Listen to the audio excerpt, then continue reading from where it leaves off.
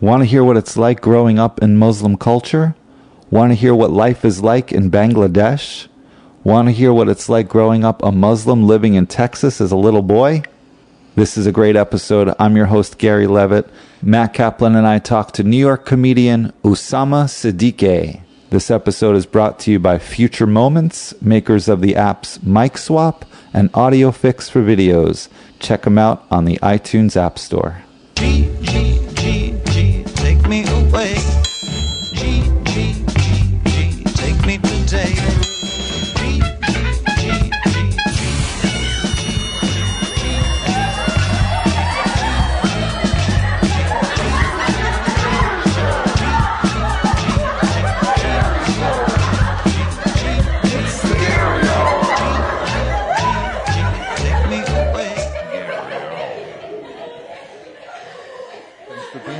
What's up, man? I was nervous researching you because I got to type Usama in my Google. Yeah, man. Same here, dude. Same here. I figured we'd start with the most obvious, being your name. Is Usama. Yeah. I mean, it's in 15 years, you know? So it's like, it's kind of okay. I got my ass whooped pretty regularly on September 12th and shit, you know? September 12th was a bad day for Usamas everywhere. Did you really feel any specific backlash? Oh, yeah. Specifically, a guy took my back and lashed it against the wall of a bathroom. Yeah. Really? Yeah. This guy's name was Trevor. And, Trevor was sixth grade. And, the day after, he as I was coming out of the bathroom, just fucking started wailing on me. Just because your name was Osama? I mean, I'm from Texas. I'm from the South. So there's a little more tension there. Have you been down the South? Yes. Okay. Where in Texas are you from? Dallas. Okay. Right. Pretty tough town. It's a pretty tough town. Yeah, it is. They like their guns. Only the gunslingers get out, you know? That's like, unfortunately, the definition of American, I feel like. Cowboy, tough, guns. Right. I mean, Dallas BBQ, that's like a place here. There's no such thing as Dallas BBQ. Dallas BBQ? Yeah, there's the New York chain. Uh-huh. Yeah, that's not even a thing, really. Yeah, because Austin's more the BBQ Austin place. And like more Western Texas, like El Paso and stuff like that. Yeah, I've been through Texas quite a bit, actually. Right. Oh, yeah? Yep. For what? I used to play in a band, and we did quite a bit of touring. Oh, shit. So you left the band, kept the look?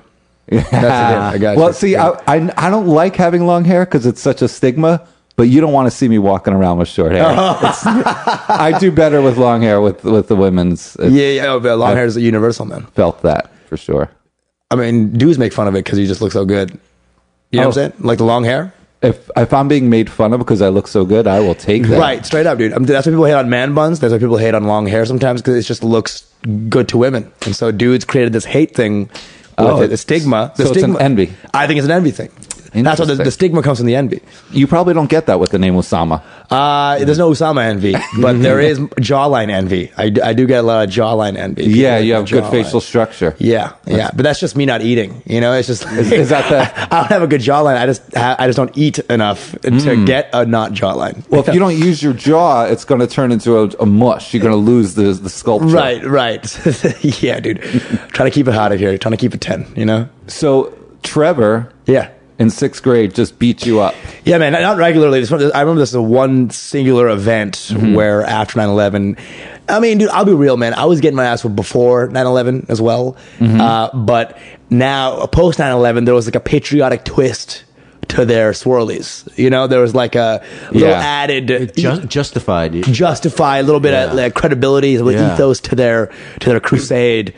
And what better target? And I was already wimpy. I was just skinny and a guy named Usama now, you know. Right. And you're a brown person in Dallas. A brown person in Dallas. And before they would just call me fucking asshole or idiot. And then eventually one guy I remember was like, "You get over here, Osama." And I was like, is he calling me by my name or is that a racial slur that he's thinking of? And that's the kind of confusion that was going on post 9/11. Like, get over here, Osama. No, you must have thought of changing your name. Yeah. There's a weird story. My mom came to me one day and she was like, "Hey, do you want to change your name to something a little less Muslim?" Yeah. Like Hussein. Did she really that say was that? her line. Was she joking? No, in her mind, Usama was a bad word. She still wanted a Muslim name, but one that wasn't as Muslim as Usama. And I'm like, No, I'm good. Now, was this before the Iran? Exactly. Edit that so he knows that it's Iraq War. Yeah, I know. I used to have a joke about this. Like, yeah, like she chose she's like a prophecy for my own ass whoopings. You know, Right, yeah. She chose the second worst name. Right. So after I got my ass whooped for in 2008, she'd be like, "Oh, I'm so sorry. Do you want to change the name to something a little less Muslim, like ISIS?" You know. She's like, 5 years later, ISIS, like She's like, how about an American name like Bill Cosby? nice. But yeah, my mom doesn't even know about the Bill Cosby stuff. She just sees the Cosby show still. She's like one of the only women who doesn't know about the. It's very immigrant-y. Is your mom in Dallas or in Bangladesh? You're from Bangladesh, am I right? Yeah, I was actually born in Canada. Okay. But my parents are from Bangladesh. And my dad's like from a Bengali speaking part of India, which is like East India. Yeah. Which is called West Bengal. And then they met, and then they came here to Canada, and then Had you in Canada? Oh yeah. So are you have a Canadian citizenship? Yeah. Oh, Yeah. so you're not. I can't vote. Oh wow, interesting. So how are you here? You go to school here? They moved. No, they moved here. a permanent resident. So I'm Okay. an alien basically. Yeah. So I have a permanent res card. Mm-hmm. Yeah. Now you must have thought of changing your name. Yeah, a little, but I was like, there was a time when I wanted to change my name, but I was like, I don't have any good ones to change it to. Have you thought of Adolf? Adolf. I was leaning towards Waldo. Not even joking. Like Waldo was going to be a thing. And then I was like, you know what? It's too much hassle. I don't have the funds. Well, like even Barack Obama changed his name. You know, he was Barry for many years. Oh, yeah? Barry Obama. And now it's Barack. Oh, interesting. Yeah, and at some point he's like, you know what? I'm just going to be Barack. Okay. Then we would have both been Husseins then. Fucking. Yes. Right? Amazing. Yes. Very cool. Yeah, I mean, the name thing wasn't that bad, dude. I was getting my ass whipped for other more shitty reasons than the name thing. Because of the way you look. And The you way also, I looked, right? I have this like lazy eyelid. You know, they used to beat on that. I was a very easy target. would they beat on the lazy eye or the eye that Who could knows? see? Was this Trevor? I don't even know if that guy was Trevor. Who knows? I was actually born with this lazy eyelid, and it's like they would just hit everything. They would, I mean, not regularly, but everyone. Trevor was the guy. That was. If I was getting my ass whooped, it was Trevor. And if I had to think of a bully's name, it would probably be Trevor. Straight up, dude. Trevor was dude. He was such a stereotypical dude. Like, you know, divorced parents, lived in a trailer park, Angry. Yeah. And then this 9/11 shit happened, and he's like, "What the fuck? You get fucking back." You know? Easy target. Easy target, man. Yeah. And You have any idea what happened to Trevor? I hope he has 8 kids. I really do. I only wish the probably worst upon does. him. And they're all voting for Trump. They're all voting for Trump, and they all live in the same trailer park he grew up in, and his 5-year-old has syphilis, I'm sure, you know, that kind of shit. Have you looked him up on Facebook? No, he doesn't have Facebook, which is a He good can't even sign. afford a Facebook. Yeah, that's a good sign. I was like, Hey, Trevor, it's free. right. But maybe he's still on Zanga. That's all he can afford. He can just afford like the oldest. He's like, how come no one's accepting my friends request? Because you don't have any friends, dude. Oh, Trevor, dude. All right, there's a lot here I want to talk to you about. Like, all the different cultures, all the different culture changes, and also growing up Muslim, right? Very Muslim, dude. Very Muslim. I didn't have my first kiss until like college. I didn't know what jacking off was until college. You never masturbated? Never masturbated until first week of college. I mean, I would have wet dreams. Yeah. Because if you don't jack off, eventually it just comes out in the form of wet dreams every 2 to 3 days, Is no that matter why I what. never have wet dreams? Well, yeah, exactly. I would never have wet. I would have. So every 2 to 3 days, no matter what the dream was, I would have a wet dream. Yeah. So I would just be like thinking about a kite or something, and I wake up in my own cum, just A like sexy kite? Sexy kite. Like, am I attracted to fun? What's going? And it's like it was a whole different thing, and it would just come out because I wouldn't jack up, and it's a very unnatural thing for a boy not to jack up. And so, yeah. But you were in school here in the U.S., right? Right, but At the time. all my friends were also Muslim dudes. We all had a taboo. We never used to talk about sex or anything sexual. And even if a guy liked a girl, we'd stop it. We're like, no, we're not doing this. This is weird. Why? What is the Muslim tradition that?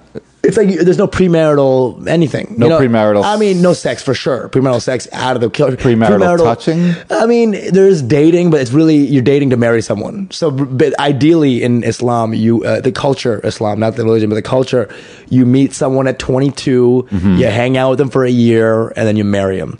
and there's no thing before, nothing after. It's like a really repressed thing, and you buy into it when you're a kid because you're just like, oh, this is the guilt they That's give you. the norm. That's Who you are. So yeah, I didn't know how to talk to girls. I didn't know what jacking off was. I didn't know, like, I don't even look down there. I probably didn't clean my dick for like the first 17. I didn't know. I didn't know what to do. So you're in the shower and you're just like, what is that what thing? the fuck? I don't want to think about it. He's just here. It's just like stranger danger. You're like God's one mistake. Right. What is this? Just give me a sign. Well, it always amazes me about most religions is that God is so powerful and does all this stuff, but then you can't. You have to cut your dick because it's not normal the way it was. Right. Like he figure it out before you throw him out, Right, yeah. But that's it's all these funny traditions. But like, yeah, man, the Muslim thing really held me down just sexually, development wise for a long time. But you were in school in Dallas for most of the time. I was like from 4th grade to college, end of college, I was in Dallas. So do you think because you're in Dallas, like maybe if you went to school in New York, you'd be interacting with more diverse people? For sure. I probably would have known about jacking off. These kids nowadays have sex at like 8, 9, 10. Yeah. They're fucking, dude. Where are they fucking? Yeah. Where are these kids fucking? Elementary school. But inside? Like where? Playground. Yeah, the slides these days. The slide. With it's perfect. Yeah, but you think because that just enforced you being sheltered, hanging out with other Muslim kids? Yeah, man.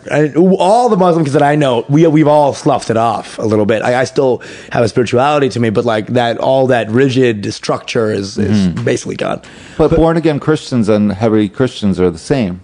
What do you mean? They don't believe in premarital sex. Okay, you're right.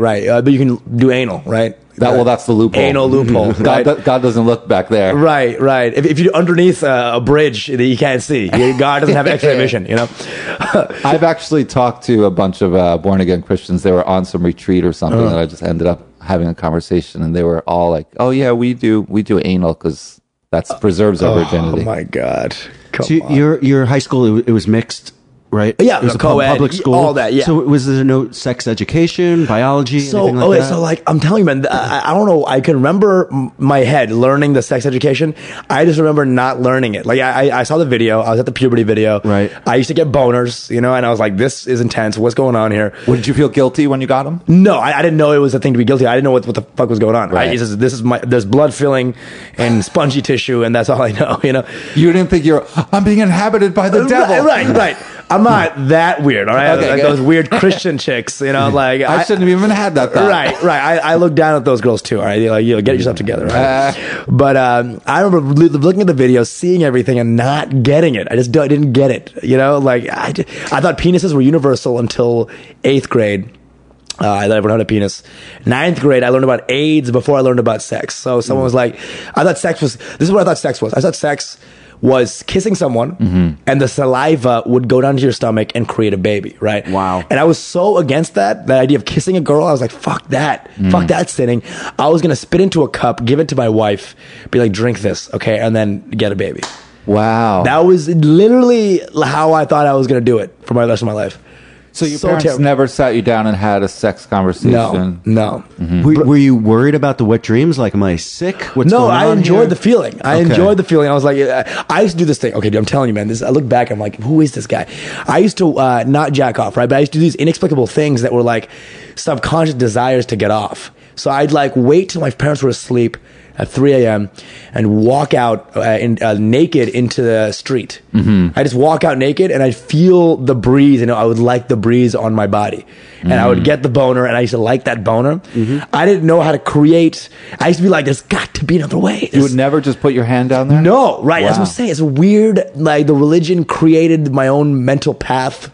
Neuronal pathways that created. What we're hearing now is how religion creates dysfunction.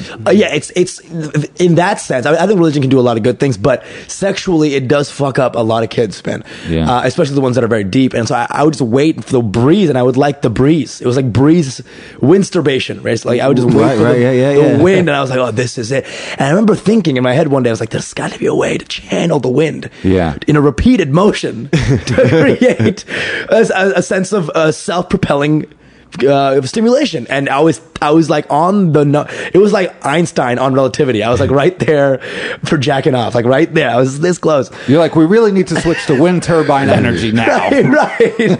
So it was like my finger was on jacking off. I just never figured it out, and I didn't have any outside. Usually, your friend tells you, or like when you're 5, like, yo, you gotta try this out. Yeah. Or so but then when all your influences are also Muslim, it's like, how do you? But I don't even think your friends would tell you. I think it's just something that you do. Like, you knew to go outside naked. I never had the instinct to put my hand down my dick with my hands though. But I wonder if that came from something with your upbringing. I've been searching for the answer to this for a long time. Like, is it a religion thing? Is it just like, I was also a guy who was very much not in a passive liver of life. Liver, that's fine. I'm sorry, passive. Just live passively. Yeah. Yeah. And all I did was play video games. That was my wholehearted passion forever. My entire life was video games. So I played everything, but in a way that is like not an addiction, but it's like a passion. It's like my reason for being. So like, I never decided to learn anything. Right. I never decided to learn. I was just naturally smart enough to get A's all the time. My neurons were just geared to get A's. I was good at memorizing things from a young age, and I never learned anything really. I just killed it at school. So nobody really asked questions. I just played video games all day. You're textbook smart. Textbook smart. Very textbook smart. Yeah. Wasn't really smart in any other way. Just, I had no idea. Right. And then I would just play video games, and instead of learning about the world, I would just play video games all day, every day, all the time. And so I never learned anything. I never had any curiosities about my body except for video games. But I would think that would be a natural, like, Matt, how did you know to jerk off?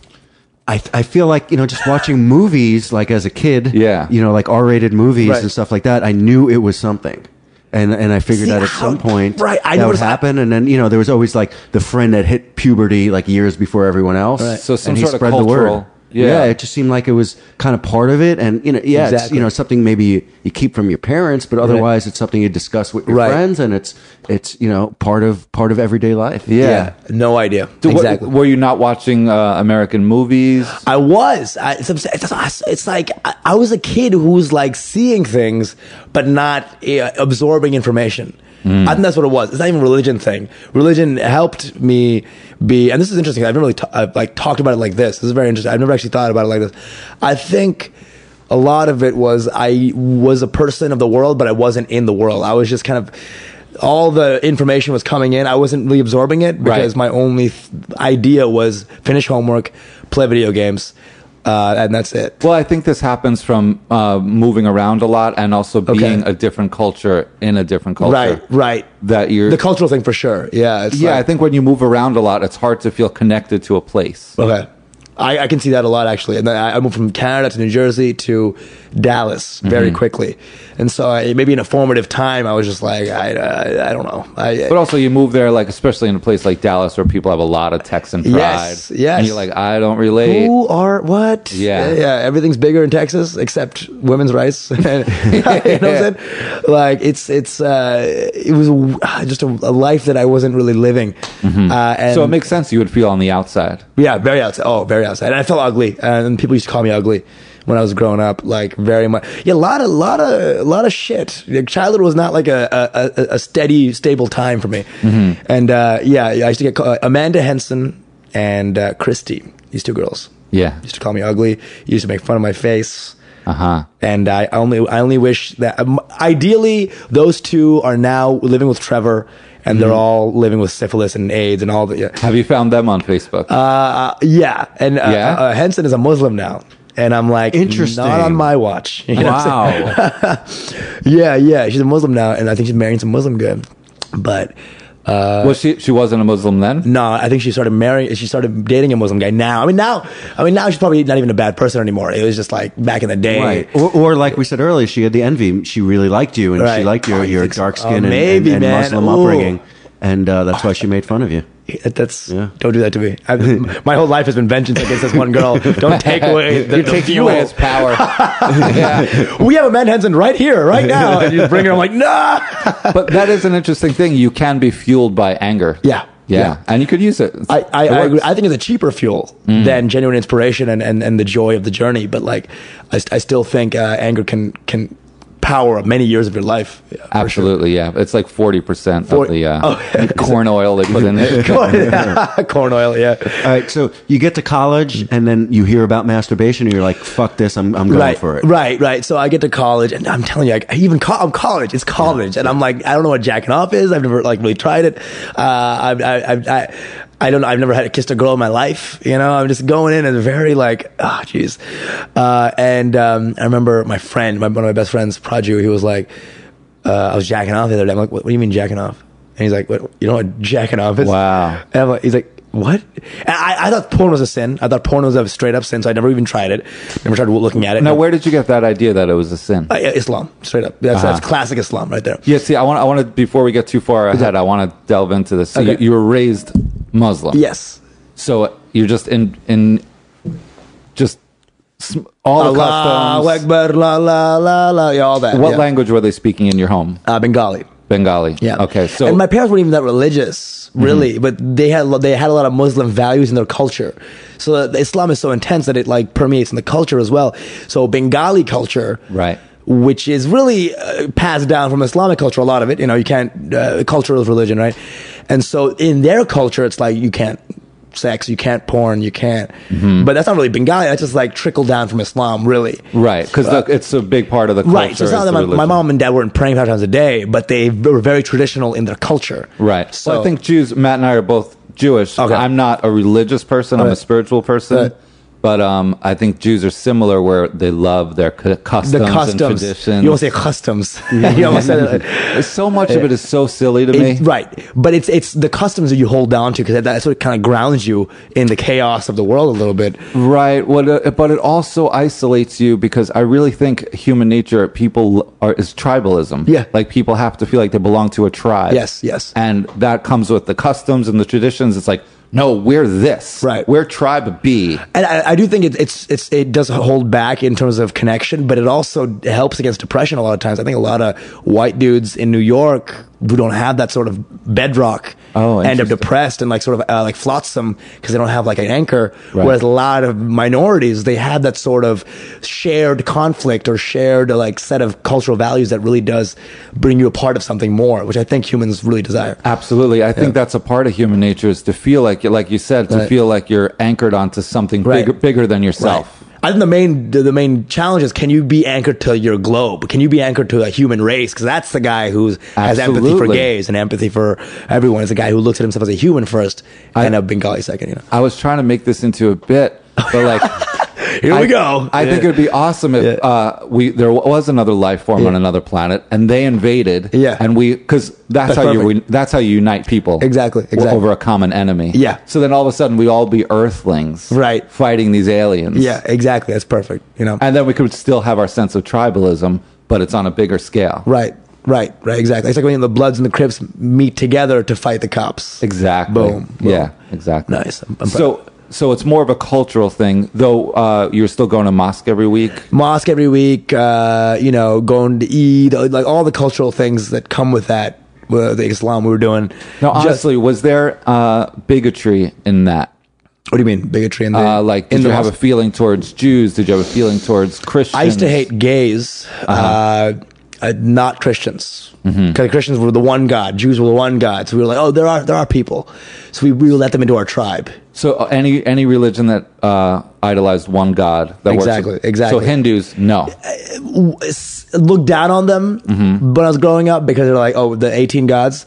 But that was like, you're Indian, so I'm cool with you. Right, because so you choose the tribe, but you choose which tribe you want. Well, they're your neighbors. Exactly. I'm looking back, I'm so ashamed of this stuff. But like, yeah, I used to like hate on gay people. I remember me and my friend, we used to like hate on gay people because like, we used to like have sleepovers where we'd hate on gay people, but we were hating on gay people while like sharing a sleeping bag. Like, so there's like two dudes cuddling, being like, "What's the deal?" And it's such an ironic, weird, stupid thing. But like, we just like would say like it's so unnatural. The Legos don't fit was one of our favorite catchphrases. We're like, the Legos don't fit. The Legos don't fit. And we thought it was so clever. It was so stupid. And yet, you probably never even knew one. I learned to know one in 10th grade, and then that stopped a lot of the hate because he's a cool friend and he came out and I was like, I can't. Now, is that bigotry trickled down from Islam?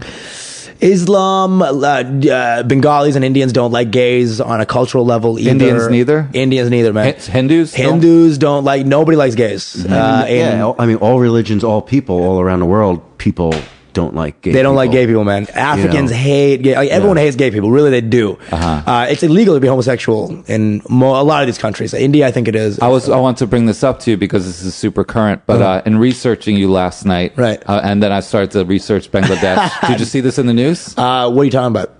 They basically all the gay people went into hiding in Bangladesh. Yes. Oh, Bangladesh is a terrible place to. I'm going there in like 2 days. I know, and I was like, oh my god, he's going there. There are atheist bloggers getting murdered every 2 weeks. Right, it's like Russia, basically. You can't speak out in public. Yeah, you can't speak out in public. The Islamists are getting. ISIS is like, is it ISIS? It's a lot of militant people. ISIS is there, but it's like it's more like the people are like Islamist extremism is coming up, and it's like.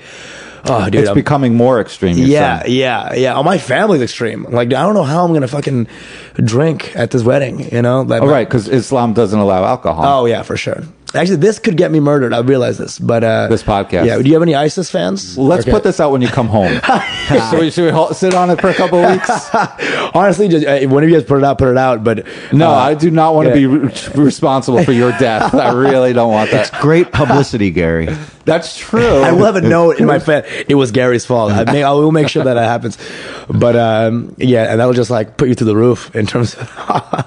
Yeah, wow. I'm nervous for you going there. I mean, when I was reading this news article, right? You know, they're coming to people's homes. Someone posted on Facebook, and then they're attacked. They broke down their home. Oh yeah, dude, it's not even. Oh my god. And like legally brought up on charges. Yeah, and attacked. It's crazy. It's scary. And I wear earrings. I'm gonna take those off to go to Bangladesh. Don't even. Are you going to bring your boyfriend? Well, let's suck his dick first before I leave, but I'm going to make sure. No, man, but like, yeah, I'm going to make sure I look as straight as possible and stuff like that. But yeah, it's... Are you nervous? I'm a little nervous, man. I'm a little... So Bangladesh as a culture, as a country, is becoming more extreme? I think... I mean, the urban centers for sure. Rural areas don't even change that much. Like, really, rural areas stay... You know, Harlem really doesn't change. Well, that's the odd thing that you just said. The city centers are becoming more extreme. Usually it's the opposite. Oh, really? Usually, historically, at least in the United States, as far as I know. Oh. When you combine all the different cultures, it ends up being liberal. Interesting. I feel like third world countries are far more subsistence living to even have opinions about stuff sometimes. Like, they're just poor, so poor, that their only thoughts are food. Right. The seasons. Basics. So it's like, there's no time to like have ideas. Because you got to feed your 18 kids. Yeah, they say because there's no condoms in the villages. Philosophy, spirituality is a luxury of the leisure class. Oh, dude, nice. Which is interesting because I feel like some of the poorest people are also some of the more spiritual. But like, the philosophy you guys like to give hope. Voltaire isn't a guy that the rice farmer reads. Right. It's not time. It's not applicable to him really. Right, it's for different purposes. It's more not to ponder other things, but to just give hope. Right. Yeah. So yeah, I'm slightly not terrified, but because I'm Bengali, I'll be fine. They'll be like, "You're one of the good ones," and they'll shoot my white friend. But like, they might say like, "Say this in Bengali," and my Bengali is at like a third grade level, so it's like what's fog in Bengali? I'm like, shit, and then that's it. You don't speak it still with your parents? I do. But I'm still. I mean, I'm like. So your parents aren't very bright, is what you're saying? Nice. That one's for you, Mom. But yeah, dude, they're very smart. It's just like when you're in America, you can only learn so much Bengali because there's so many influences. Are you losing it? I'm not losing because I have a bedrock. I can read and write it as well. Yeah. But I've stayed stagnant at a third, fourth grade level of Bengali. Now, if I went to Bengali, already fucking up. If I went to Bangladesh, I would not went to say Brownistan. If I went to Bangladesh, would I be?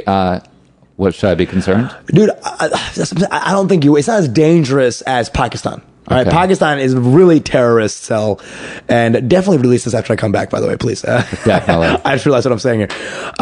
But yeah, you would the long hair would not be appreciated. Mm-hmm. You look American. You look like the devil in a sense to a Bengali old person.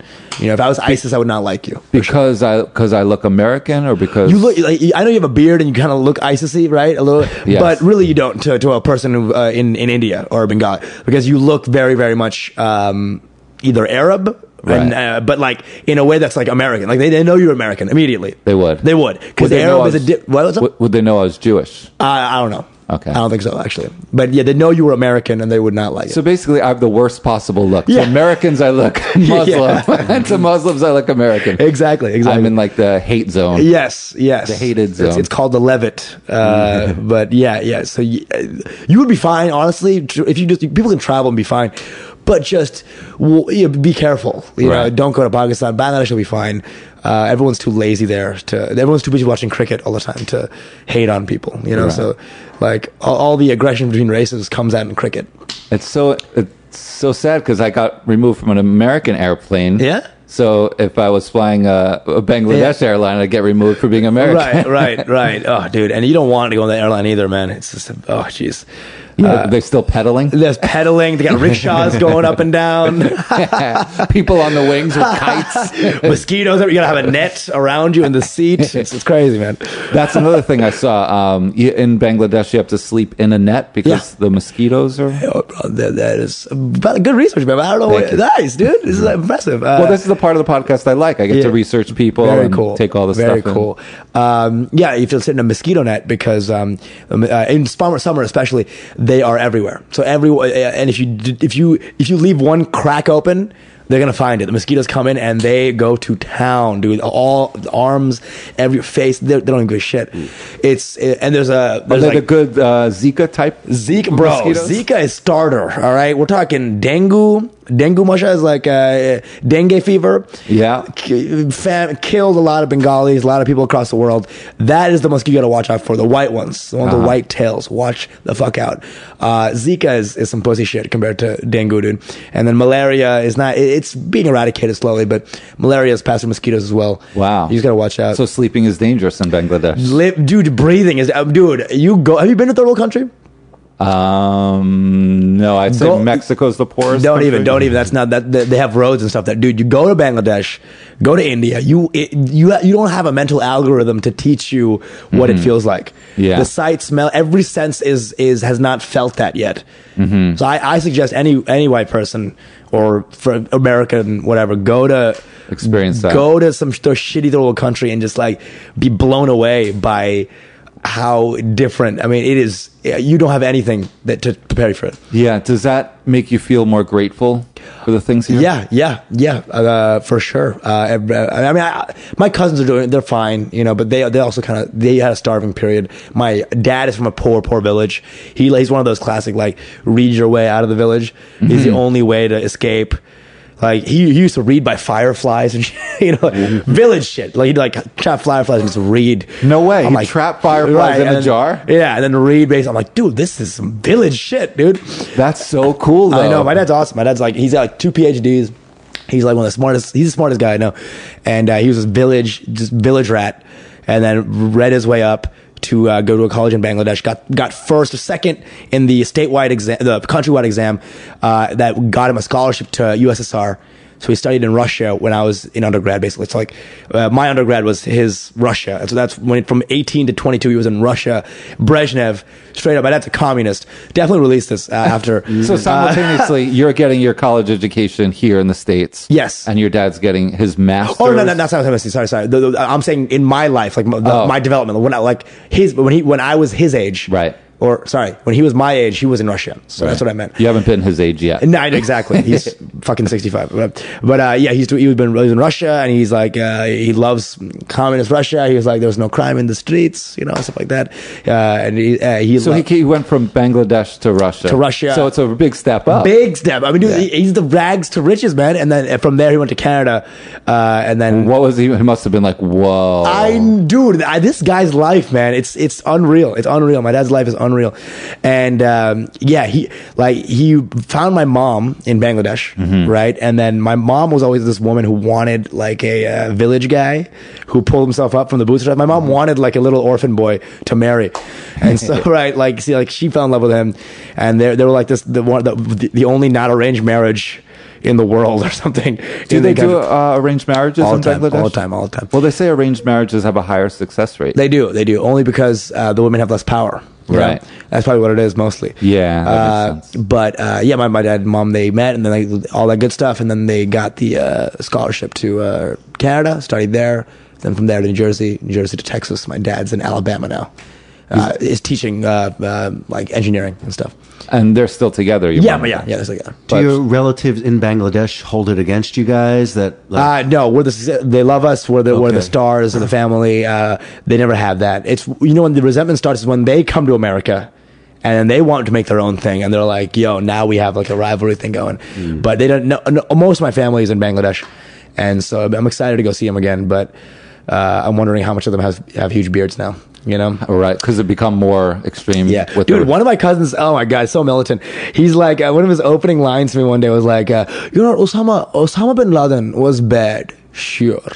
I'm like, yo, stop right now. I don't want to hear what happens. You know the next word is but. But, and I'm like, I don't need to hear the other end. And like, dude, it's like, listen, tell me one bad thing he did. I'm like, dude, he's militant. These guys are militant. Some of my cousins are militant people. It's like it's a different environment there. It's like really stuff you think for granted here. Like, yeah, everyone hates ISIS. How do you resolve that in your head? Because some of these people would love to murder some of your closest friends here, probably. Murder is a strong word, but like not like for sure. Okay. They're not violent. They're not violent. They just have like most Bengalis are just guys with like. Same here. Everyone's got like, well, you know what I would do. You know what I would do if I was president. Like, shut up. Finish your PBJ. Even the Westboro Baptist Church people, they don't attack. They're not violent. Right. and does anyone, either family back in Bangladesh or your immediate family, have feelings about you being in New York? I was the kid who was supposed to be a doctor. Like, I got into med school. Supposed to go to med school in A&M in Texas, and I didn't do it. And I was gonna be the first doctor in the family, in the whole family, like literally from the beginning of our time to now. Because my family has no coat of arms. We're just like a bunch of watermelon vendors and bricklayers. And then I was gonna be the first, literally the first doctor in the history of the Siddique world. Yeah. And I was like, no, I'm gonna go do comedy, and it crushed everyone. The ripple effect was insane. Like they have a day where like they cry. It's called the day Usama rejected med school. It's a whole thing. What happened? Why the right turn? Oh, 'cause I found comedy, man. Comedy was the thing. What turned you on to comedy? What happened? Being funny, man. So all the shitty childhood where I wasn't getting any friends and stuff. I started being funny, and I realized that was getting me friends and acceptance. And I was like, this is fucking it. Whatever this is, where I say something and you laugh, I'm about this. Yeah. And I kept cultivating that over the years, and just. But wouldn't becoming a doctor get you acceptance as well? But it was the acceptance I wanted. I already had book smarts. That never fulfilled me. Right. But the funny thing really spoke to my soul a little bit. I was like, this is it, man. This is what I want to do. And it's not just laughs, it's just an instant gratification, you know? Like, I just made Amanda Henson laugh. Yes. Oh, bringing her back. The pain. I would love it if she was right behind that door and we had to like figure this out, you know? Were you funny as a kid when Trevor was trying to beat you up? No, I had no lines. Maybe I should like create something, like rerun it in my head. But no, I started being funny in like high school. Because they say a lot of comedians, they develop like Chris Rock, I think, said he developed a comedy because it helped him not get beat up. Right. For me, I wasn't funny. I was just getting beat up. And in high school, I started being a little funny. And then by college, I was the funny guy, whatever. I was always trying to make people laugh. And like, I needed it. It was not in a good place, too. Because like, back then, my funny was very attached to my ego. I needed the laugh where I felt inadequate. Now, as I do stand up more and more, I'm getting less. That need is going, and just the joy of doing is becoming more of the overall feeling now. Right. Because, you know, when you're preoccupied with the results of your funny, then it's up and down. You know, you have, sometimes you're on, sometimes you're not, and then that's just like that's too much of a storm in terms of my ego. You know. Before we get to comedy, let's stay on this for a little bit longer. So I mean, I feel like a lot of people can relate because a lot of people, when they go back to their families for Thanksgiving or whatever, they have to deal with a lot of extreme sort of right-wing views and just keep their mouths shut. Oh yeah. So this is what, I mean, you're leaving for Bangladesh in 2 days. Yeah. You wish you had. But this, I feel like, is more extreme. Am I right? Yeah. Oh, for sure. For some might say extremist. You know, it's like it's different. But yeah, dude, it's because I hear these comics talking about like their white grandpa saying the N-word. I'm like, dude, that's a nice guy. He didn't punch anyone. You know, my family has like they're rough around the edges. They got like there might be some murder in my family, like in one of my great uncles, I think might have murdered, like, it was like a thing where they murdered one of my other great uncles because of a dispute over mangoes and stuff, like a mango tree thing. But it wasn't a hate crime. It was a mango crime. It was a mango crime, which is actually worse in Bangladesh. But yeah, it's a property thing. A lot of so the mango tree was on like his property. I was like, whose property was it? This happened a long time ago, and like that's my family. There's like a murder in my family and stuff. But there are laws, and there's some sort of judicial system. Yeah, I thought you said jujitsu system. Every Bengali knows jujitsu. No one knows how to lay down the lub. But yeah, like you can't just murder your cousin. Yeah, back then it was. I mean, in the 40s, no man's land. I mean, dude, it was just crazy. Now, I mean, there's a lot of love between my family, but there's a lot of like the property. It's all about prop. People kill people over property in Bangladesh. So like, who leaves who what to who, and like Bangladesh has like 8 kids. Everyone has 8 kids. So when the grandma and grandpa die, the family falls apart because the 8 kids are vying for one plot of land, which is everything in Bangladesh. That happens a lot here. Yeah, too, yeah. Right. Land owning is huge. It's the biggest thing. Yeah, like there's a word in Bengali for property killing. That's how, you know what I'm saying? I don't know the word for it, but like it's that's like how common it is. Right. It's fucking unreal. So are you going to have a trouble when you're going to hear all these ideas? They're probably going to be very excited to tell you their opinions. I imagine, because that's give how me people brochures. Like, try this brochure out, Death to America, the brochure. Yeah, I mean, how do you keep your? It's not that bad. It's really one cousin that I'm wondering how he's going to be. Yeah, one cousin. Everyone else is chill. We're all just trying to get laid and have a good time. You know. No, but they're not trying to get laid. They are trying to get. You know what I'm saying? Like quote. Like but by getting laid, I mean married. They're trying to get married, which is getting laid. Okay. There. People get married so they can get laid. That's how. So most people just have sex with one person their whole life. See, officially, yes. But in poor areas, everyone has sex all the time. The poorer the area, like in villages, it's very, very taboo, but everyone has sex all the time. Yeah. But it's super duper. Like if someone found out, you'd be shunned, exiled from the village. They have sex with different partners. Yeah, it's crazy. But that's a class thing. I think more like in Bangladesh, poor people just like, you know, it's the ones who have class and who have status that don't. So is that considered a lower class thing to do, to have a lot of different partners? Yes. And they're probably like, yeah, more for me. You rich we'll idiots. take that status. Exactly. Right. It's repressed cultures, I think, are badness comes out. Evil, which is not evil, is seen as evil. So you think you're bad when you're not bad, and it's like repression does a lot of bad things, in my opinion. Just a lot of like unsaid and things that come out later on, and like you know, just unhealthy emotions when you suppress and repress a culture.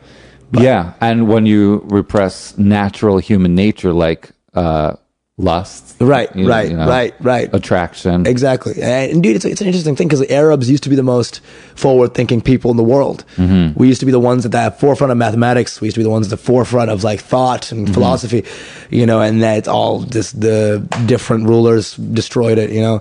Why do you think it's stopped? I think when some certain people come in power, they can change a whole environment. Like back in the day, it was a lot of empires and like a lot of rulers. So if a ruler wasn't cool, the whole thing would just stop. So you know, Iran was and Afghanistan, they were very like forward thinking in the 70s, right? Like before CIA and all that came in. I don't know. Iran was one of the most forward-thinking countries. Forward-thinking in what way? Oh, like Western values. Like, yeah, forward is a word. Because you could say the hijackers of 9/11 were forward-thinking. Right. Nice. That's good. No, as in very like advanced human rights and advanced sort of like women's rights and like stuff like that. And then I think, I'm not really sure about it, but we came in and we put our own guy in that would listen to us.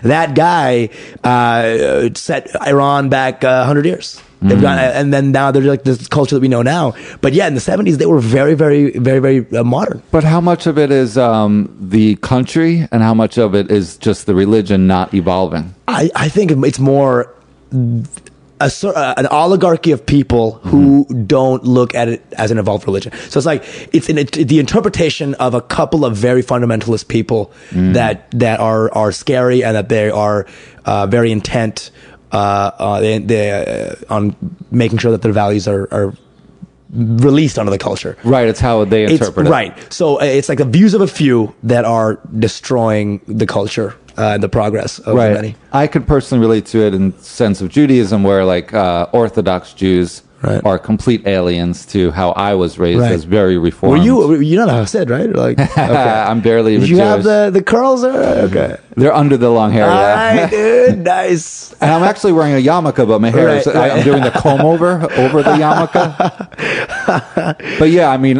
Judaism experiences that extremism as well. Right. It's the same. We're not so different, man. Honestly, Judaism and Islam is like a lot of the same repression. Yeah. I like- guess as far as I know, there's not many violent. Like that's where the line is drawn, is the violence. Right. I mean, there's I mean, Palestine isn't exactly, you guys aren't like hugging them, or, you know. Oh, right. Right. Yeah, I don't Not remember. exactly high-fiving in Palestine. It's great sharing this land. But, yeah, dude. But I mean, so it must be glaringly obvious in Bangladesh because your neighbor is India and it's mostly Hindu. No, Bangladesh is mostly Muslim. Right, Bangladesh and India is, I don't know the set. I think it's majority Hindu, but it's a big Muslim population. Huge. It is huge. So, but how different are the cultures and the countries? India's more progressing. India's definitely progressing faster. It's got IT now, the outsourcing. They're outsourcing to India. They're not outsourcing to Bangladesh. That's not happening. Why is that? Our infrastructure's worse. We have less of an economy. I mean, India's huge. India's huge, a lot of manpower. Bangladesh is tiny. It's the most densely populated country in the world, and we don't have enough resources. Okay. And we get monsoon every year, which destroy our GDP half the time. You know, so whatever GDP we accrue is destroyed in this monsoon. It's terrible. Bangladesh has got some lot of problems infrastructure wise, and just India's just had a lot more influences. British people came into India, which was Bangladesh too, but the infrastructure was set up in Delhi, in Calcutta, which is India, and so they have a lot of the benefits of the modernization of the industrialization. Bangladesh didn't get it as much, and we're struggling. And it's a smaller country, and it's sinking, and it's a lot more. The land is actually sinking? Yeah. It's a peninsula, and geographically it is sinking, and it is just it's not good. Going to be mass migration in 50 years. Who knows? So we'll be talking about the Bangladesh refugees. Right. Oh, dude, I'm getting those jokes ready now. Yeah, you know what I'm saying? Starting to write the premises now.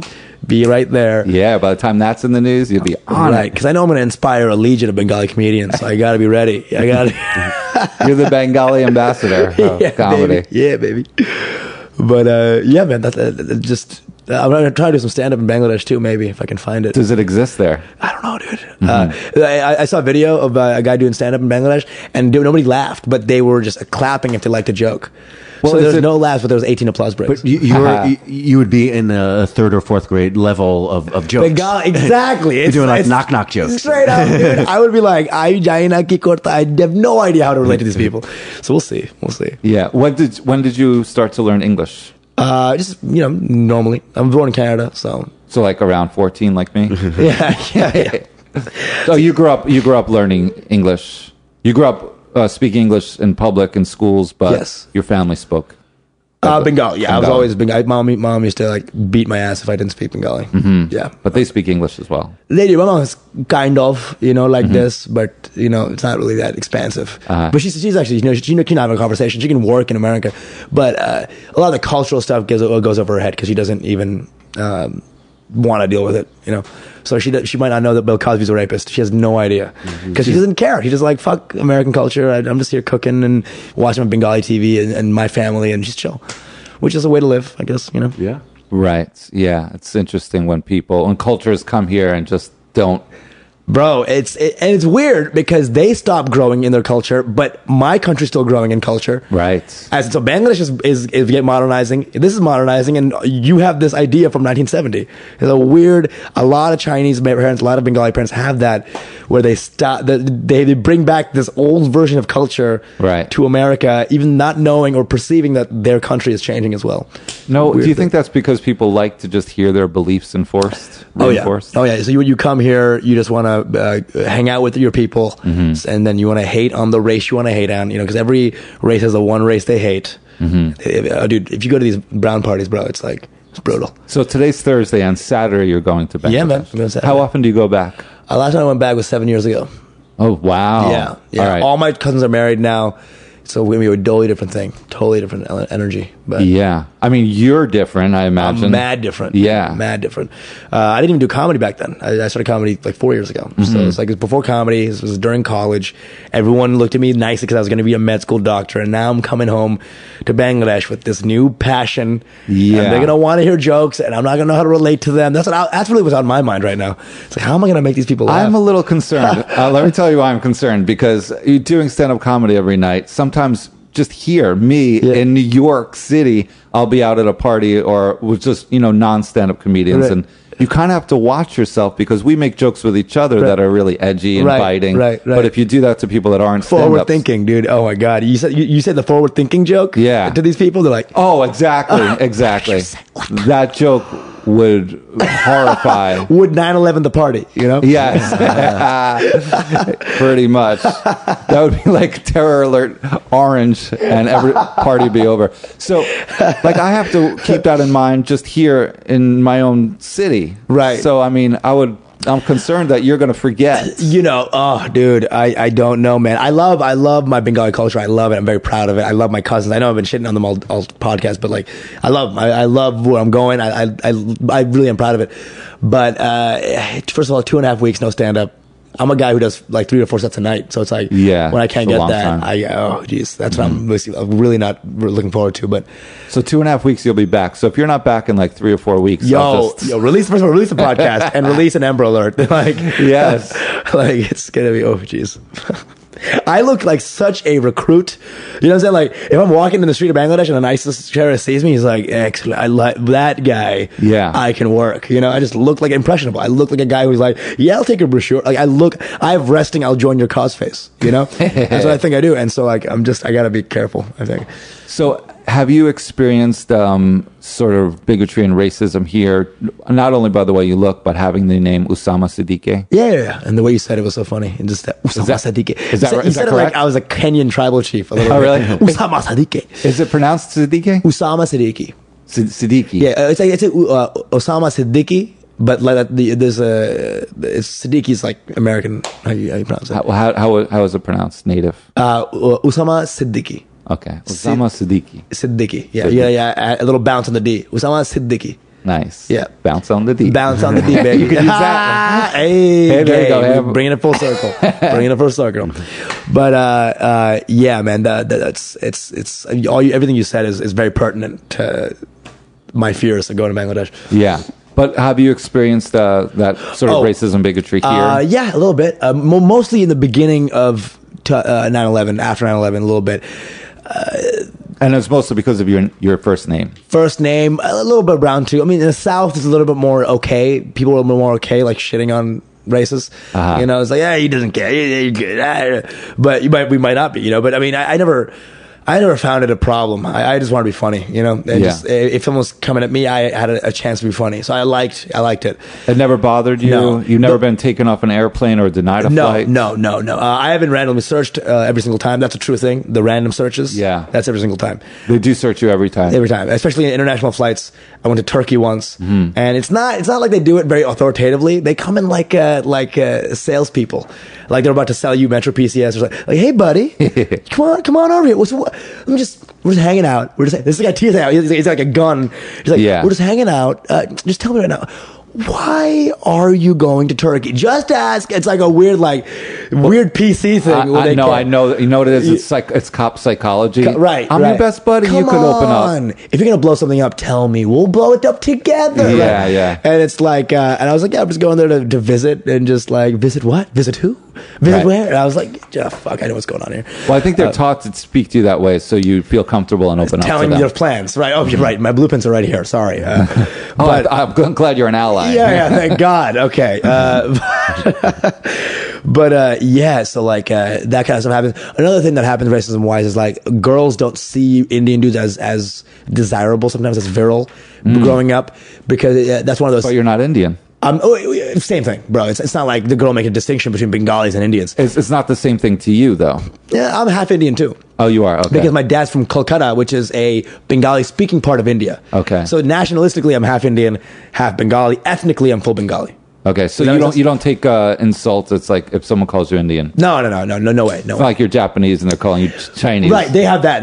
We don't have that. It's Okay. whatever. It's whatever. I think an Indian guy might get offended if I call them Bangladeshi because we're lower on the status wise globally. Yes, But it's always that. right, But you've probably also been called like Arab and other random shit by people that don't know what they're talking right, I've been about. called Mohammed, which is the Yeah. worst racial slur. You know, but yeah, a lot of things. But a lot. The most of the stigma was like growing up was that girls didn't find you attractive because brown was weird and not don't like brown people. They're terrorists, whatever. Now, how much of that is just because of media and culture?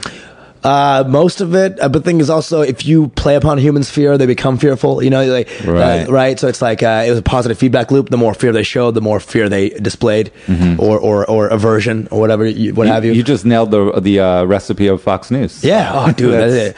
That's the 2 cups cycle. bigotry, 3 cups hate blacks, and then stir up the people. I mean, Reinforced. even before terrorism was part of the conversation, when I was a kid, years before 9/11, Right. Indians were made fun of. They were picked on. They were Right. called smelly and Yeah. things like that. Even there was no association with any kind of terrorism. Where'd you grow up? Long Island. Long Island. Okay, yeah. gotcha. So any I grew up in mostly a white neighborhood. Right. So Asians, Indians, anyone non-whites were picked on. Right. Just because they were and then black. after 9/11 is like a whole new dimension to the hate Right. or the aversion or whatever. But So do you relate to, say, a black person here in that sense? yeah. Most minorities, there's already like an intrinsic, like we get it because there's like an outsider element, like Right. same kind of conflicts a lot of times against the whites, So See, you just pointed at me and Matt, and I have a problem with this because oh shit, I'm just joking, but yeah, no, let's talk about it. no, because I don't feel like a white person a lot because Right. I have been removed from an airplane because they thought I was That's a so terrorist. crazy. That's so insane, dude. It's insane to me as that's well. wild. That's so. But yeah, wild. they took me off the plane. Yeah, excuse me, Gary. We're gonna, like kicking a guy named Yeah. Gary out of a plane. Yeah. I've been denied a hotel room. Dude. I've been in Austria sitting around and they've been talking about dirty Jews, Oh, dude. not knowing I was Jewish. Yeah, both. Yeah, fuck, man. That's uncool as fuck. Yes. And you're white. Yeah, it's like I got Hilarious. the worst That's situation. so funny, dude. Oh my god. And here I am talking to an Usama who's never been taken off a flight. Right. They're like, because they're weird. Like, we want to make sure you're okay. You want extra chips. Well, I'm glad this podcast is bringing world peace. Though. It's Right. like you're 2 Jews talking to a Muslim. This is Yeah. Instead of, you know what? If they offer the 9/11 terrorists like an extra pillow, maybe they would. I mean, they did put me on the next flight in my very own seat. But yeah, it's I find it reviling to like that whole discrimination stuff. But like, it's a natural expression. It's a natural expression of fear, which you can't really hate them. Yeah. People for it, which is fear and division. That's the name of the game. Yeah. With America now. Now, besides the religion, are you going to have trouble adapting to the culture of Bangladesh? I mean, there's a lot of Bengalis intense there? meat eating. Yeah, how are you going to deal with all those Bengalis? It's pretty intense. Like, they eat a lot of goat, right? yeah, I eat goat. You do eat goat. Yeah. Okay. Do I look vegetarian to you? Well, you're skinny like a vegetarian. I know it. Yeah, but well, a lot of meat, a lot of goat, a lot of eat all that shit. I'm gonna be fine.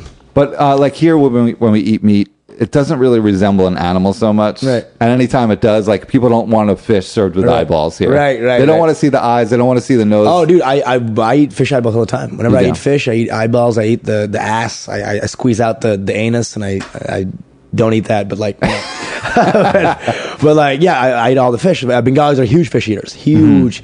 I don't know if that was in your research. No, But, I missed that. Bengalis. I got caught love up on the fish. capital of Bangladesh, which is Dhaka. Dhaka, yeah. Dhaka's a trip, dude. Dhaka's a trip, dude. If you Yeah. go to you guys probably go to Bombay or New Delhi, but it's a trip, dude. It is so insane. Why is the capital of Bangladesh a trip? It's just like the most overcrowded place in the world, right? It's you know how there's like 4 lanes here. Well, there's the same width of road, but they add 6 more lanes in Bangladesh. That makes sense. You can't even imagine that. You can't even think of this. Well, I've been to Poland, and in Poland, there's super poor parts of Poland, and the main highway in Poland is literally 1 lane, and to pass, you have to drive in the oncoming traffic lane, and every time you want to pass, you risk your life because there's another truck coming. Yeah. And it's so scary. That's what it is. And dude, there's no crashes. Nobody crashes, and just seeing these drivers, this is like insane. They are geniuses. It makes sense why your people are perfect for New York City cabbies. Yes, dude. Now, was that racist? The way you say things is nice. I know you look like Nazi youth, but like the way you say it is so tender. It's a delivery. It's a delivery. It's true. Matt's the only Jew that looks like a Nazi. It's perfect. Thank you, Hans / Matt. He's got it all covered. Works. Right. Hans Kaplan. Hans Kaplan, dude. Yes, I highly suggest you guys go there once. Probably India more than Bangladesh. I'd suggest probably Bombay or like New Delhi or like Madras is like southern. But these places would blow your mind. So the rampant, almost like very flagrant meat eating of animals, that doesn't bother you whatsoever, like blood of the eyeball. I used to film the sacrifices, for Eid al-Adha. They used to sacrifice a goat. I used to watch it. I used to see it. It's a very part of my life. There's no abuse. I mean, as opposed to they're killing them, right? But it's not like the practices there are actually a little more humane. It's not as cramped. They actually have space for these. I mean, they kill them like we're all eating, but the sort of in America they just keep the chickens in like a cage that's smaller than their body. That's not chop their beaks. Chop their beaks. Put their beaks. That's not a thing. They don't do that shit in Bangladesh, which is interesting because you can buy live chickens. So like a vast majority of these people buy the chickens live, kill them in their house. Right. And so it's like this. It's more natural. You know, Do you think Paul McCartney would enjoy Bangladesh cuisine? No. But then again, they played to help us, right? George Harrison. Yeah. So they must have had some affinity.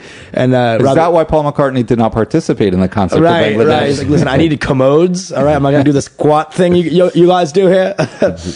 But Bangladesh is like Bill Clinton came once, right? And then why did Bill Clinton go? I think it was like a diplomatic thing. I can't remember why. When the country's pretty new. Bangladesh as a country is like 30 years old, 40 years old.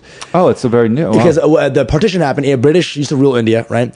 Partition happened in 47. That changed India, the whole India, to Pakistan, India, and East Pakistan. Right? The British did that. And they gave Pakistan our country, right?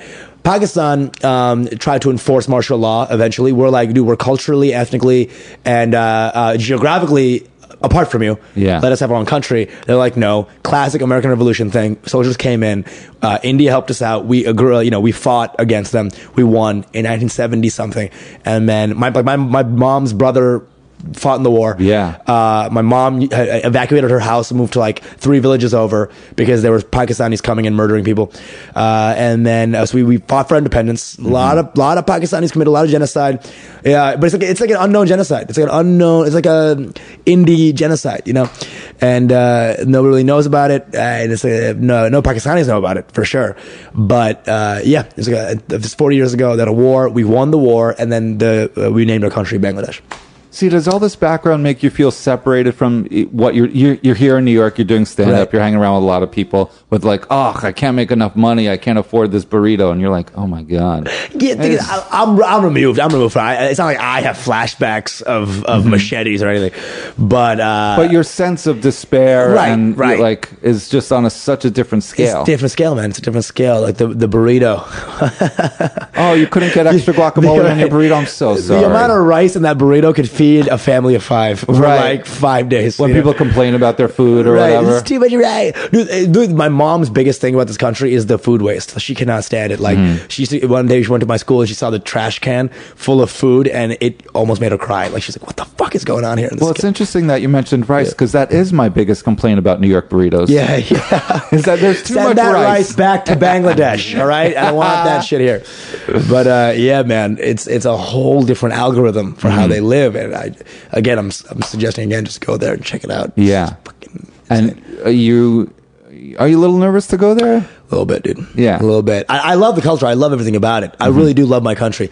It's just, it's militant now, man. It's a different place than it was. So before we move on from this, how much are you able to separate the religion and the country culture? Or is it just one big thing? A lot of it feeds on each other, so it's hard to separate it. You know, the culture is affected by the religion.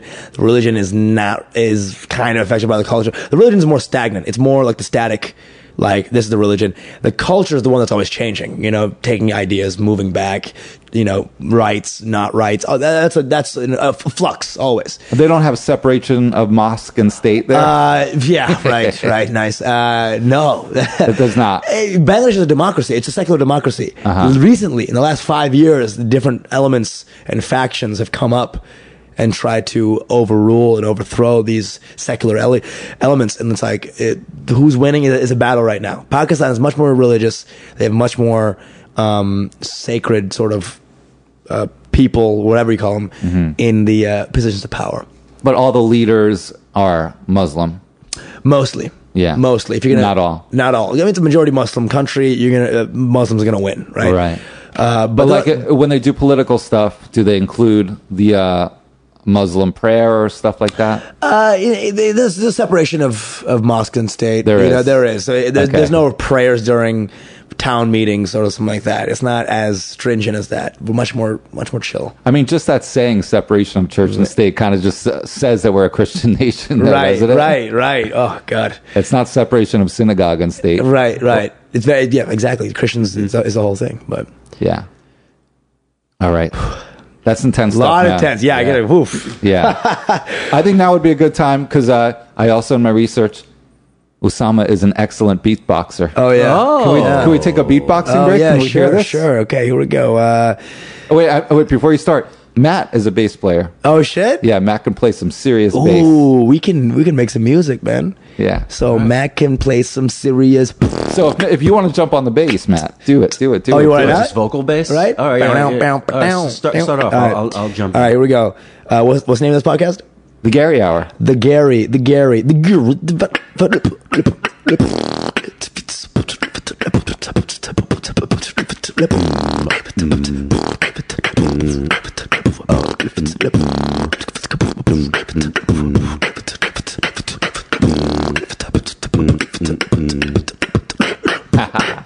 Yeah. Oh, I think you could do more than Oh, that. shit? All right.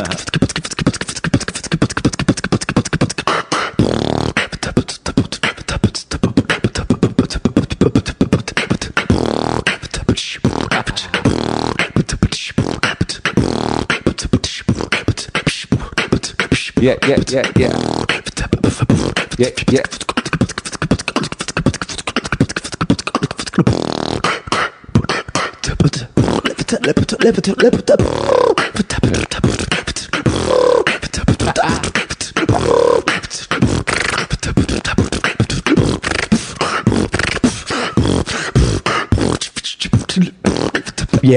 All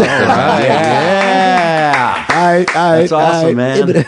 Second musical performance on this Oh, podcast. shit? Yeah. Nice. That was good. So wait, did you learn to do that as a survival mechanism? No. It was like in sophomore year of college before I started comedy. I felt very talentless, and I was like, I want more talents. And so I was like, what do I do? And I always like percussion. And I was like, percussion was anytime I listen to music, I'm always listening to the drums.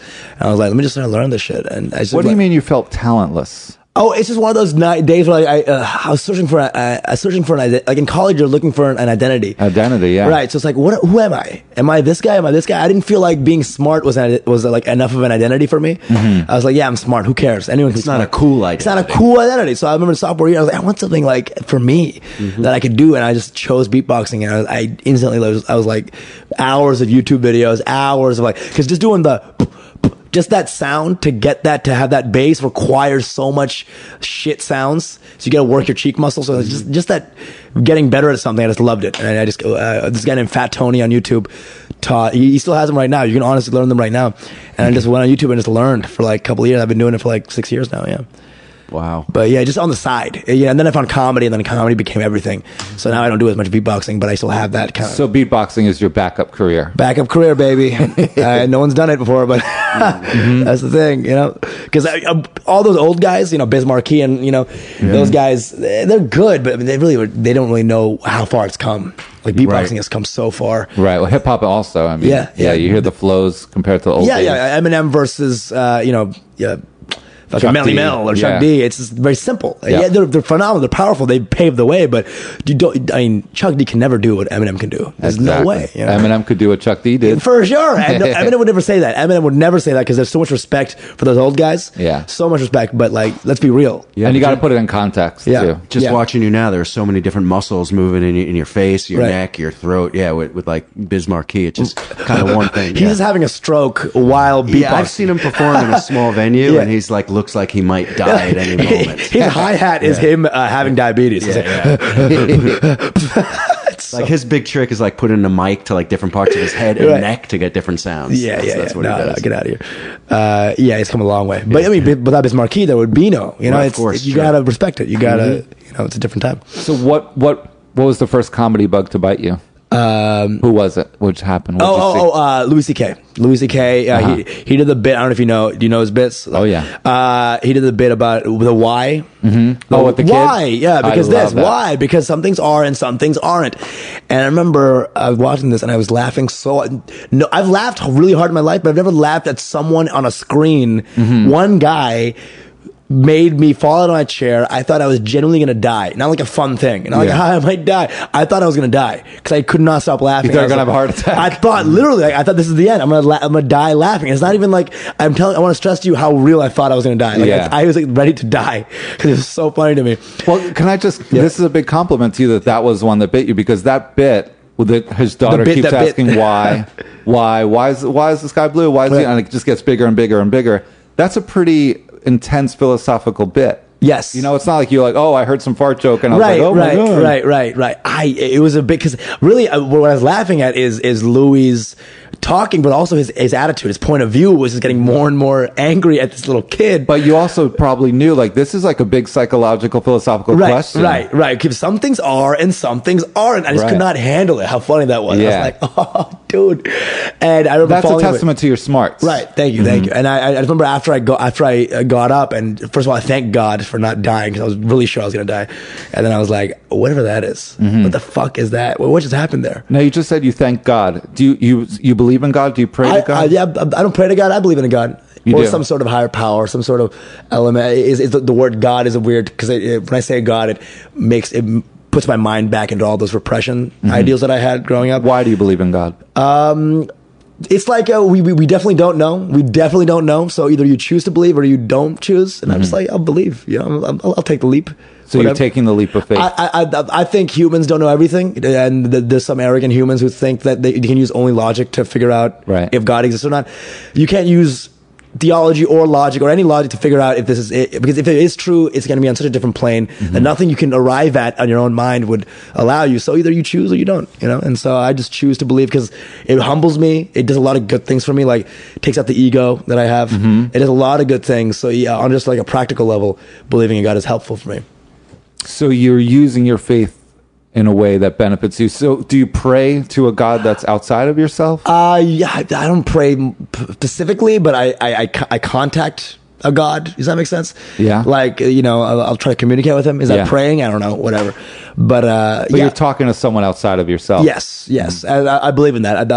For me, I don't even care what happens after I die, as long as I remember that I was Usama. I don't give a shit if I'm burning in hell. I don't give a shit if I'm in heaven, just so I know that I was Usama growing up, or I had a life in Usama. Because the worst thing would be if you did all these good deeds, then you woke up in heaven as a different person because you lost your consciousness. Yeah. So some guy is riding your fucking journey, and this guy just wakes up. He's like, "Oh, I'm in heaven now. What's going on?"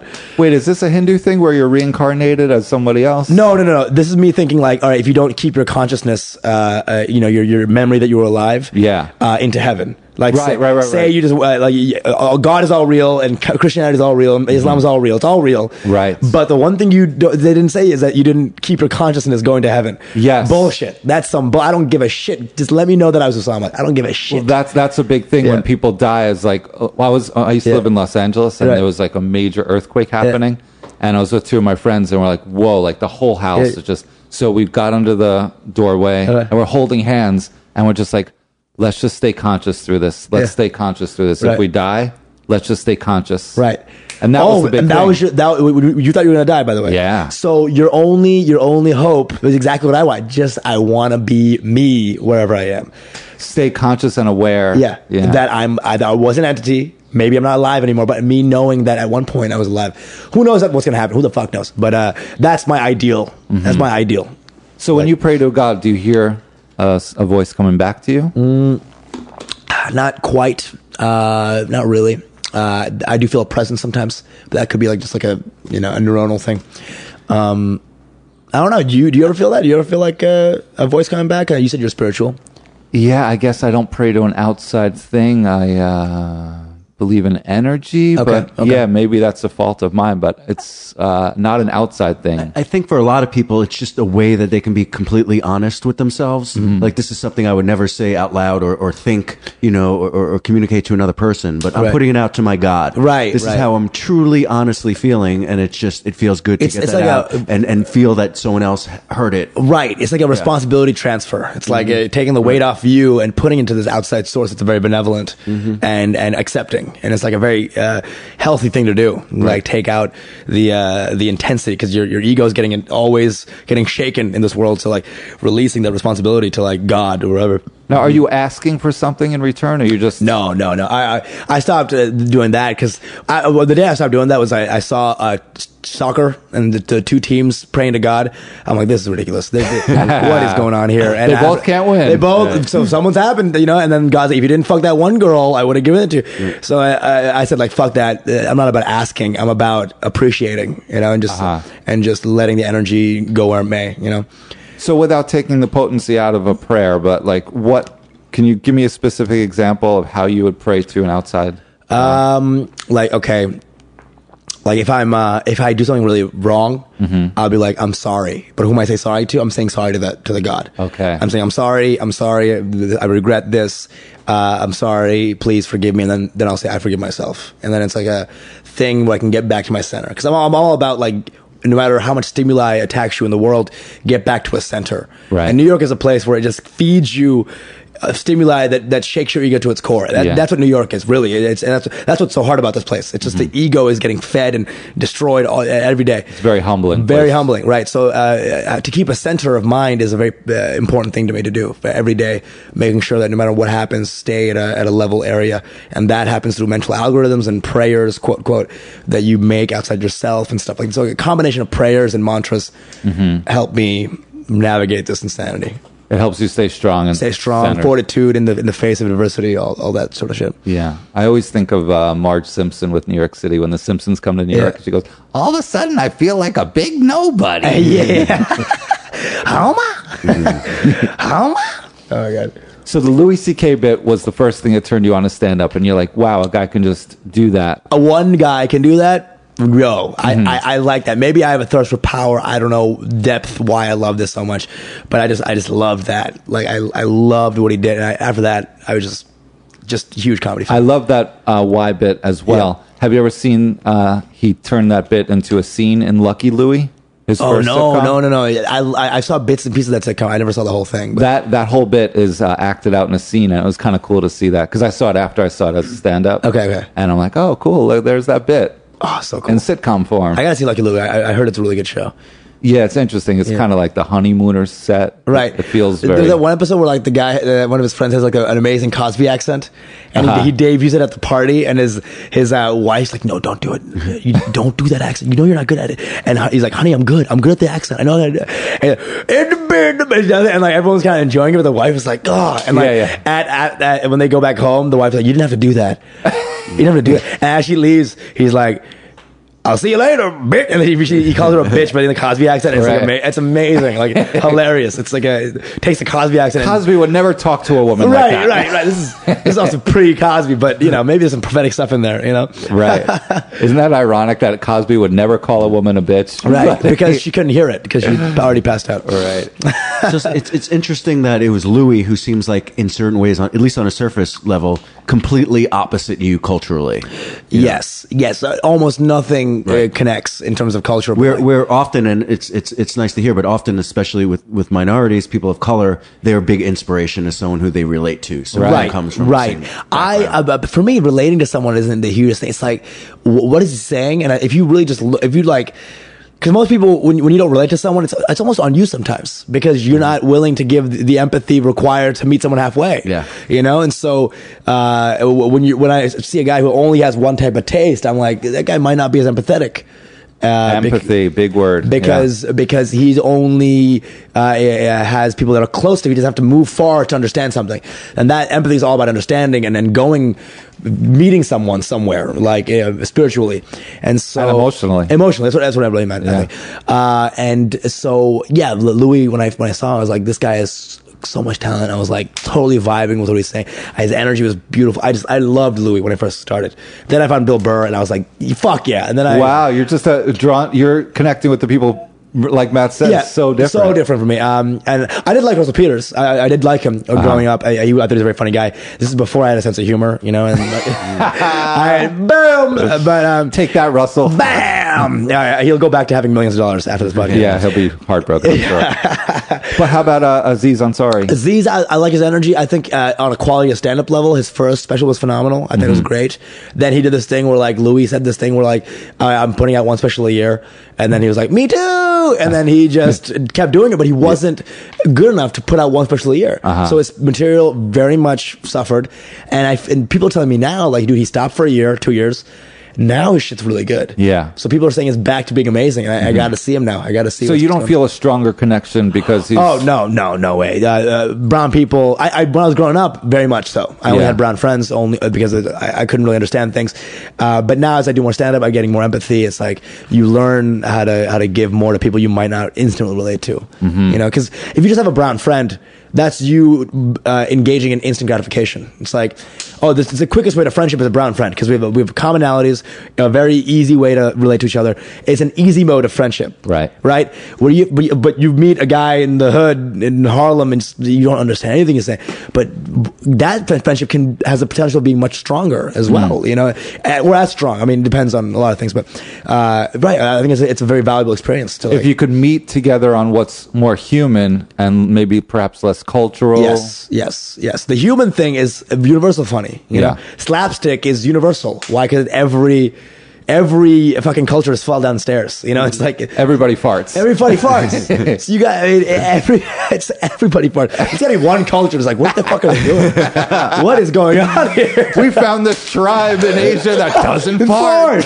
Never fart. They don't have fart jokes. What? I would never want to hang out with those people. That's some weird shit. They have no sense of humor. If you can't fart, get out of my life, dude. That's for sure.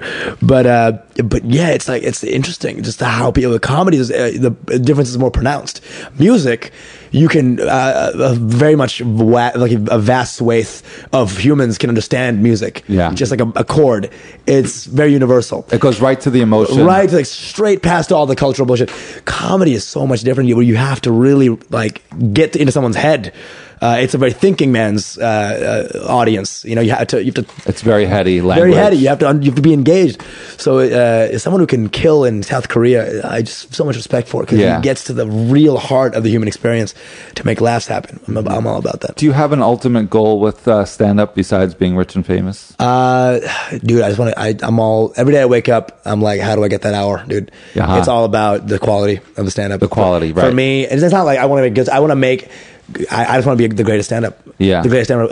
I want to be the best stand-up in the world. Now, I know I'm also a very logical person. I know that's not a thing, but having that in my mind brings when you have that kind of lofty goal.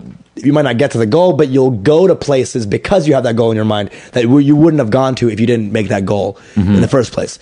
So it's like I love that goal, like being the best stand-up in the world, but it's more like that'll create a drive in my mind to become one. Not that I need to be one. It's just having that as a goal will make me go that direction. Do you use any of these Western like affirmation kind of things to help you? What do you mean? Like a lot of new agey stuff is like, I am the best I can be. Oh yeah. Or I'm getting better every day. I have it's not the ones I read in books. I made my own. You do? There's a couple. There's one of them is like a 3-point. It's you ain't shit. We all gonna die. Just let everybody fly. Right? Because I was having this trouble appreciating other people killing. Starting out in stand-up, when someone would kill really hard, I would have a visceral a reaction that was really just insecurity, lashing out, like "fuck this guy," but really it was just me saying "fuck." I don't think I'm good enough to be this guy. So I started creating these mantras like, "You ain't shit. You're just human. You're not gonna. We're all gonna die." So that takes away the power of every experience. Right. And then we let everybody fly, and that's just like 3-point things that puts me back into a good space. I like that. So yeah, so I found that, and after I do that, I'm very much now like a lot more empathetic, a lot more like accepting, and just life is a little more less intense every day. I have a couple of those that I use throughout the day. Life is less intense every day?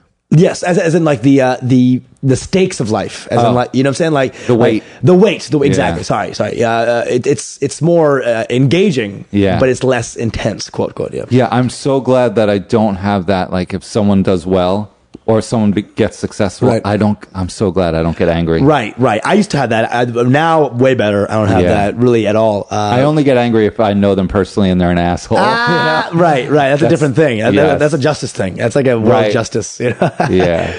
But I think that helps me out. Just living like that, saying mantras every day, trying to get back to the center. That's how you, because when you're at the center, you're more able to give empathy. You're more able to connect. Be a man of growth. It's just a very healthy thing to like work on your mind every day. I feel empathy is good. Do you think too much empathy could be bad? Yeah, because then you could become a pushover, right? A little bit, because you're just always feeling it, and maybe you feel so much empathy that you're just almost gridlocked, because you're just like always feeling things, and you don't do anything for yourself because you're so much. So yeah, there's anything on too much of a scale is bad, I feel like. Yes. Yeah. Exactly. That's my mantra. Right. I'm wary of all extremes. Right. Oh, for sure. The answer is always a happy medium. Okay, because that hair is pretty not moderate, though. I'll be real. That's my extreme. It's only because I look ugly with short hair. I swear. That's bullshit, dude. You're a good-looking guy, dude. Thank you. Don't say that in Bangladesh. Oh, for sure. Nice. Man, nice. Thank you for talking to us. I dude, feel like we can go on and on. So fun. Yeah, you guys are cool as fuck, dude. Yeah. Thank you so much. This is great. And good luck out there. For sure. Yeah. I'll need it. Yeah, dang. Really hope I see you again. Oh, my God, dude. I'll text you when I come back. I'm like, yo, I made it. Please do. See you, man.